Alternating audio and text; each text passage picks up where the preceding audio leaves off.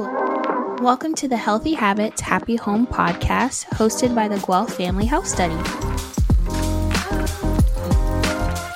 If you're interested in the most recent research and helpful tips for healthy, balanced living for you and your family, then this podcast is for you. In each episode, we will bring you topics that are important to your growing family and guests who will share their expertise and experience with you. Our quick tips will help your family build healthy habits for a happy home.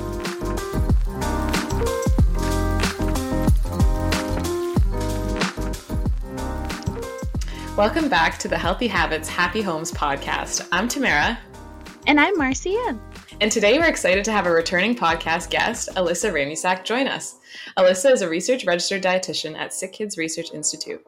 She is also currently a PhD student whose research focuses on just-in-time mobile health interventions. Today, she is here to talk to us about navigating times where sugar intake may be higher, like around Halloween. Welcome back to the podcast, Alyssa. How have you been since the last time we spoke? Thanks so much for having me back on the podcast. When we last spoke, I had just finished up my Master of Science in Applied Human Nutrition and started working with the Children's Celiac Clinic at SickKids Hospital. And now I'm back at Guelph pursuing a PhD. I am continuing to work at the SickKids Research Institute with the celiac team, but I'm also working as a research dietitian for a study investigating a real food, plant-based, commercialized formula for children who are tube-fed. Wow, that sounds very interesting. I'm excited to hear more in the future about what you're learning in that research study. And I know we're really excited to still have you. So that's exciting that you're going to be starting your PhD soon as well. We're excited to be talking with you today again, and we wanted to do something a bit different. We've had multiple episodes on the podcast about sugar intake and the health effects of excess sugar intake, as well as provided some tips to mitigate that. So if you haven't listened to that, be sure to check out episode 43 about sugar intake in kids and teens, and also episode 51 about sugar intake during pregnancy. But today we wanted to focus more on how to approach children's sugar intake, especially because Halloween is around the corner. So our first question to you is sugar inherently bad? Sugar sure is a bittersweet topic, but not all sugar is a sour deal for our health. When it comes to sugar, there are two common types we like to refer to, natural sugar and added sugar. Sugar that is found in foods like vegetables, fruit, grains, dairy, and dairy products would be considered natural sugars. As we know, consuming a balanced diet with these foods is good for our health. Not only do these foods provide a good source of energy for our brain and our body to perform its daily function, but these foods also offer an abundance of important nutrients like fiber, vitamins, and minerals from plant foods, and calcium and protein from dairy foods. Now, added sugar is a little bit different. Added sugars are sugars that are added to foods and drinks during processing or preparation to make them taste sweeter or increase their shelf life. Classic examples would be foods like cookies and cakes, fizzy pops, and candy. But some lesser-known items would be foods like canned soups, condiments like ketchup, flavored yogurts, and breakfast cereals. Unfortunately, as Canadians, we tend to eat more added sugar than what is recommended. According to the World Health Organization, we should aim for an intake of less than 10% of our total daily energy intake. That's about 50 grams of added sugar if you consume 2,000 calories per day. While it can sometimes be hard to wrap our heads around numbers and recommendations when it comes to food, following some of those fundamental tips like eating balanced meals and snacks with Canada's food guide in mind, making water our drink of choice, and being informed consumers by reading nutrition facts labels can all help to reduce the amount of added sugar we eat each day.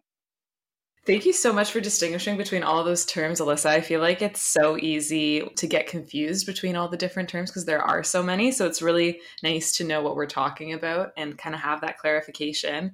And of course, we want to limit our added sugar intake and be mindful, as we do know that excessive added sugar intake is not beneficial for our health. But like you said, too, it's very challenging to wrap our heads around those numbers and recommendations. I really like how you pointed out following those fundamental tips.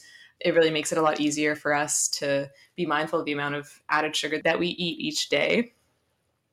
So, how can parents balance being mindful of children's sugar intake this Halloween while also fostering a healthy view on sugar? Yeah, food is so much more than nourishment. Foods offer an opportunity to gather and create memories. Having sugar once in a while won't affect our overall health, and celebrating Halloween is no exception.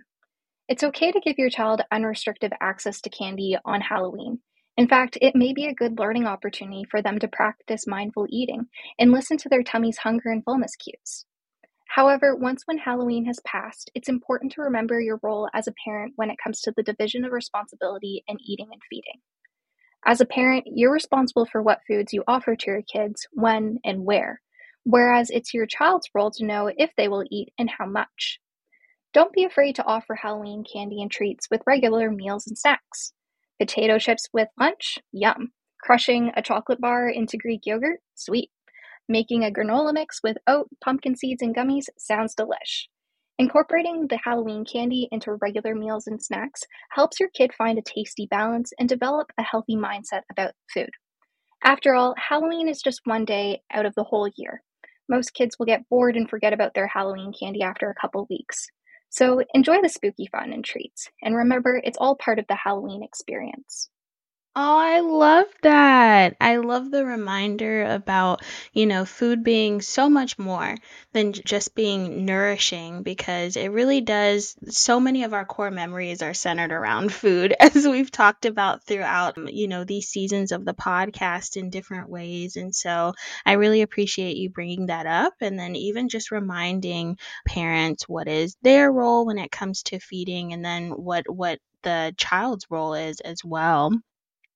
Our next question is the language we use is so important.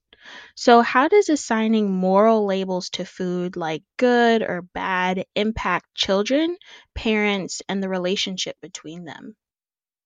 It's important to call food what it is. Apples are apples, Smarties are Smarties. When we begin to attach moral labels to food, like good food, bad food, junk food, we attach value to that food rather than how eating that food makes us feel. This can create an unhealthy relationship with food and potentially lead us to internalize the foods we eat. For example, if we start to label potato chips as a bad food, when we eat them, we may begin to think or feel like we're bad for eating them. Keep the language of food neutral around kids. And I would even encourage you to keep the language of food neutral around other adults. You really never know when a child may be listening. That is so true. Thank you so much for sharing about that.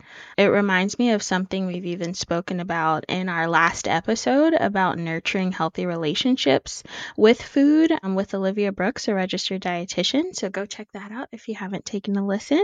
But how assigning morality to food doesn't really make sense because just like you said, like an apple's an apple, chocolate's chocolate. When we start assigning morality to the food, it can really disrupt a healthy relationship with food. And I know for myself, that's something that I've had to really unlearn over the years and have to continue to really unlearn because it really does just kind of relate, at least to myself, to having unhealthy dietary patterns and just an unhealthy view on like food and nutrition in general. So I think that's just so important. And unfortunately, it really started in childhood. So, you mentioning being careful about what we say as adults, even around each other and especially around kids, is so, so important because, those things we can really carry those into adulthood. Yeah, for sure. It is one of those things that we really don't know when there's little ears listening, and that's something that Olivia in our previous episode talked about as well. So it's just something to be mindful of. And of course, too, with Halloween, it's trick or treating. It's this big event. Every kid is super excited to go and to do this. So are there things that parents can do on or even leading up to Halloween, or other holidays as well that tend to come with high added sugar intakes, to minimize excessive added sugar intake? Yeah, I would encourage that families focus on the fall themed or non food aspects of Halloween. Go pumpkin picking, carve pumpkins, save the pumpkin seeds for a fun roasted treat. Let your child's imagination run wild by brainstorming and crafting homemade costumes, or gather around to watch Halloween movie classics. In the days leading up to Halloween, come up with a Halloween game plan with your trick-or-treaters. Discuss when and how long you'll be haunting the neighborhood for treats, what size Halloween bucket they'll be carrying, and whether they will be able to munch on candy during or after trick-or-treating. Having these conversations in the days leading up to Halloween can help create structure and manage expectations. And of course, on the day of Halloween, continue to offer balanced meals and snacks that follow Canada's food guide. You may even want to make these meals and snacks special by adding your own spooky twist. For example, you may like to do jack-o'-lantern stuffed bell peppers for dinner, pumpkin whole wheat pancakes for breakfast, or create a spectacular snack board with cheese string witch brooms and ghostly apple slices.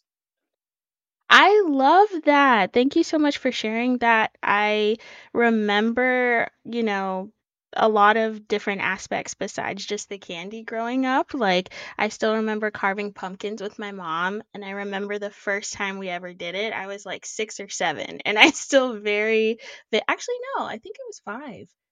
Yeah, because I'm remembering the house that we lived in. And so I vividly remember that. I remembered how slimy like the pumpkin seeds and the inside of the pumpkin was. And it just is like a core memory that will never leave me.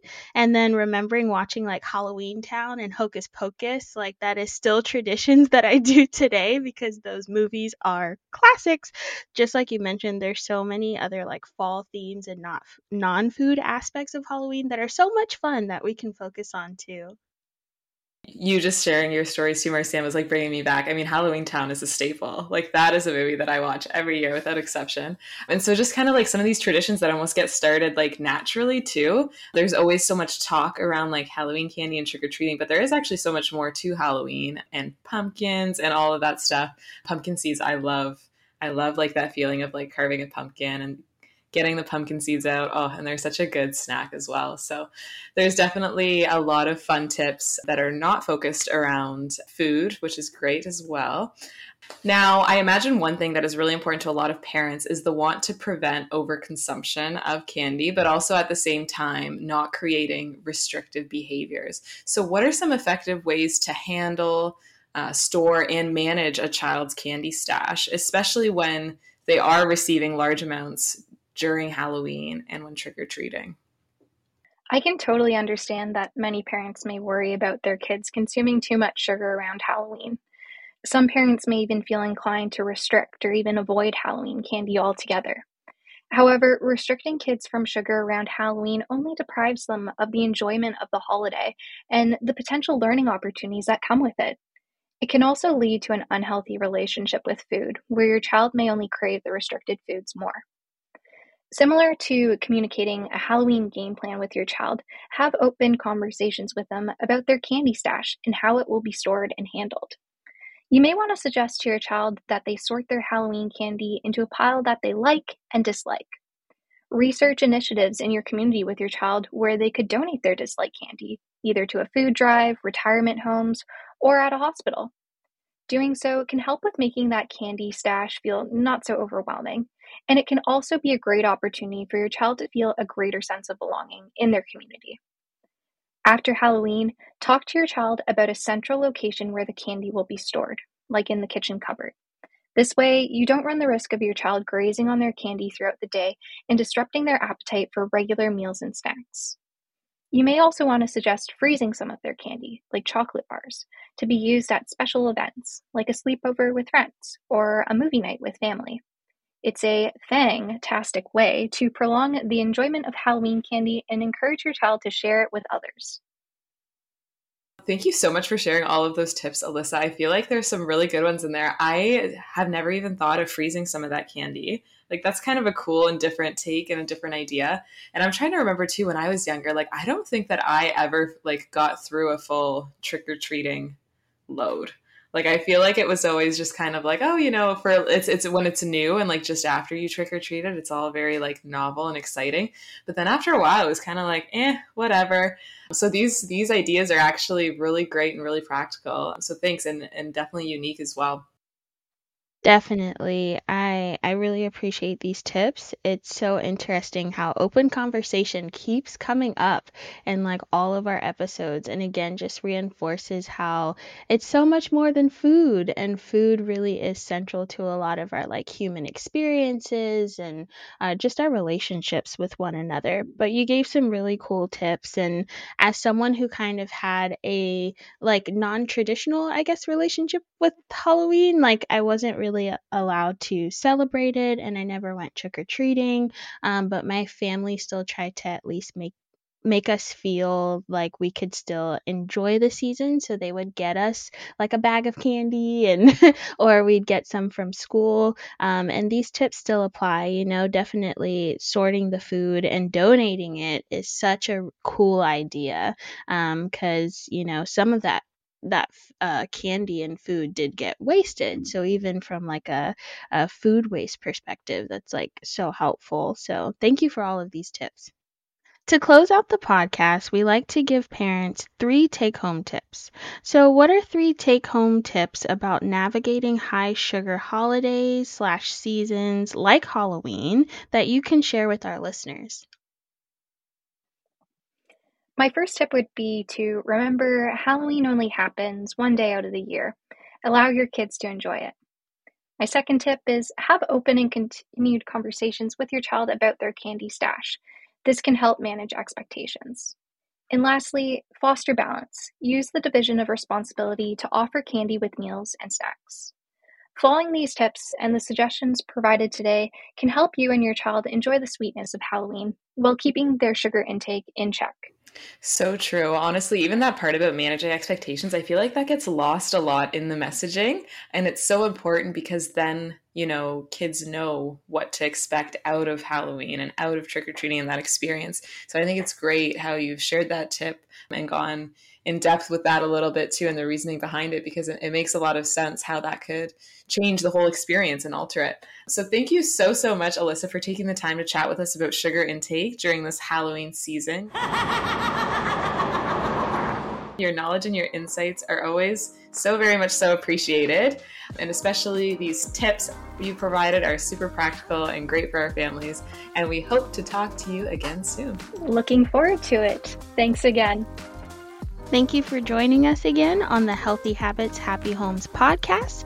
We hope our listeners enjoyed this episode and we'll see you next time.